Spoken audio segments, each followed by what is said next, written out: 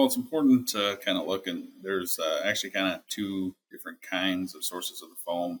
One of the common ones that you'll see is where you'll see a lot of liquid in the pit, but when you start agitating that pit up and you start putting in the manure tanker, manure is kind of like a can of pop or a can of beer, where it has a lot of dissolved carbon dioxide in it, and once you start shaking it up, that movement releases that, and you get a lot of gas that comes out of there.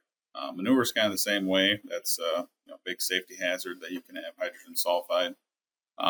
But what you also can have happen is that air or those gases can be trapped in foam. And you might not have any foam in the pit, but when it goes into that manure tanker, it might be, a third foam. So if you have a 9,000 gallon, honey wagon, you might only be getting 6,000 gallons in there. And that can be really annoying for guys that want to, in the fall, there's a lot to do. You're trying to beat the frost. So you want to get as much done as quickly as you can.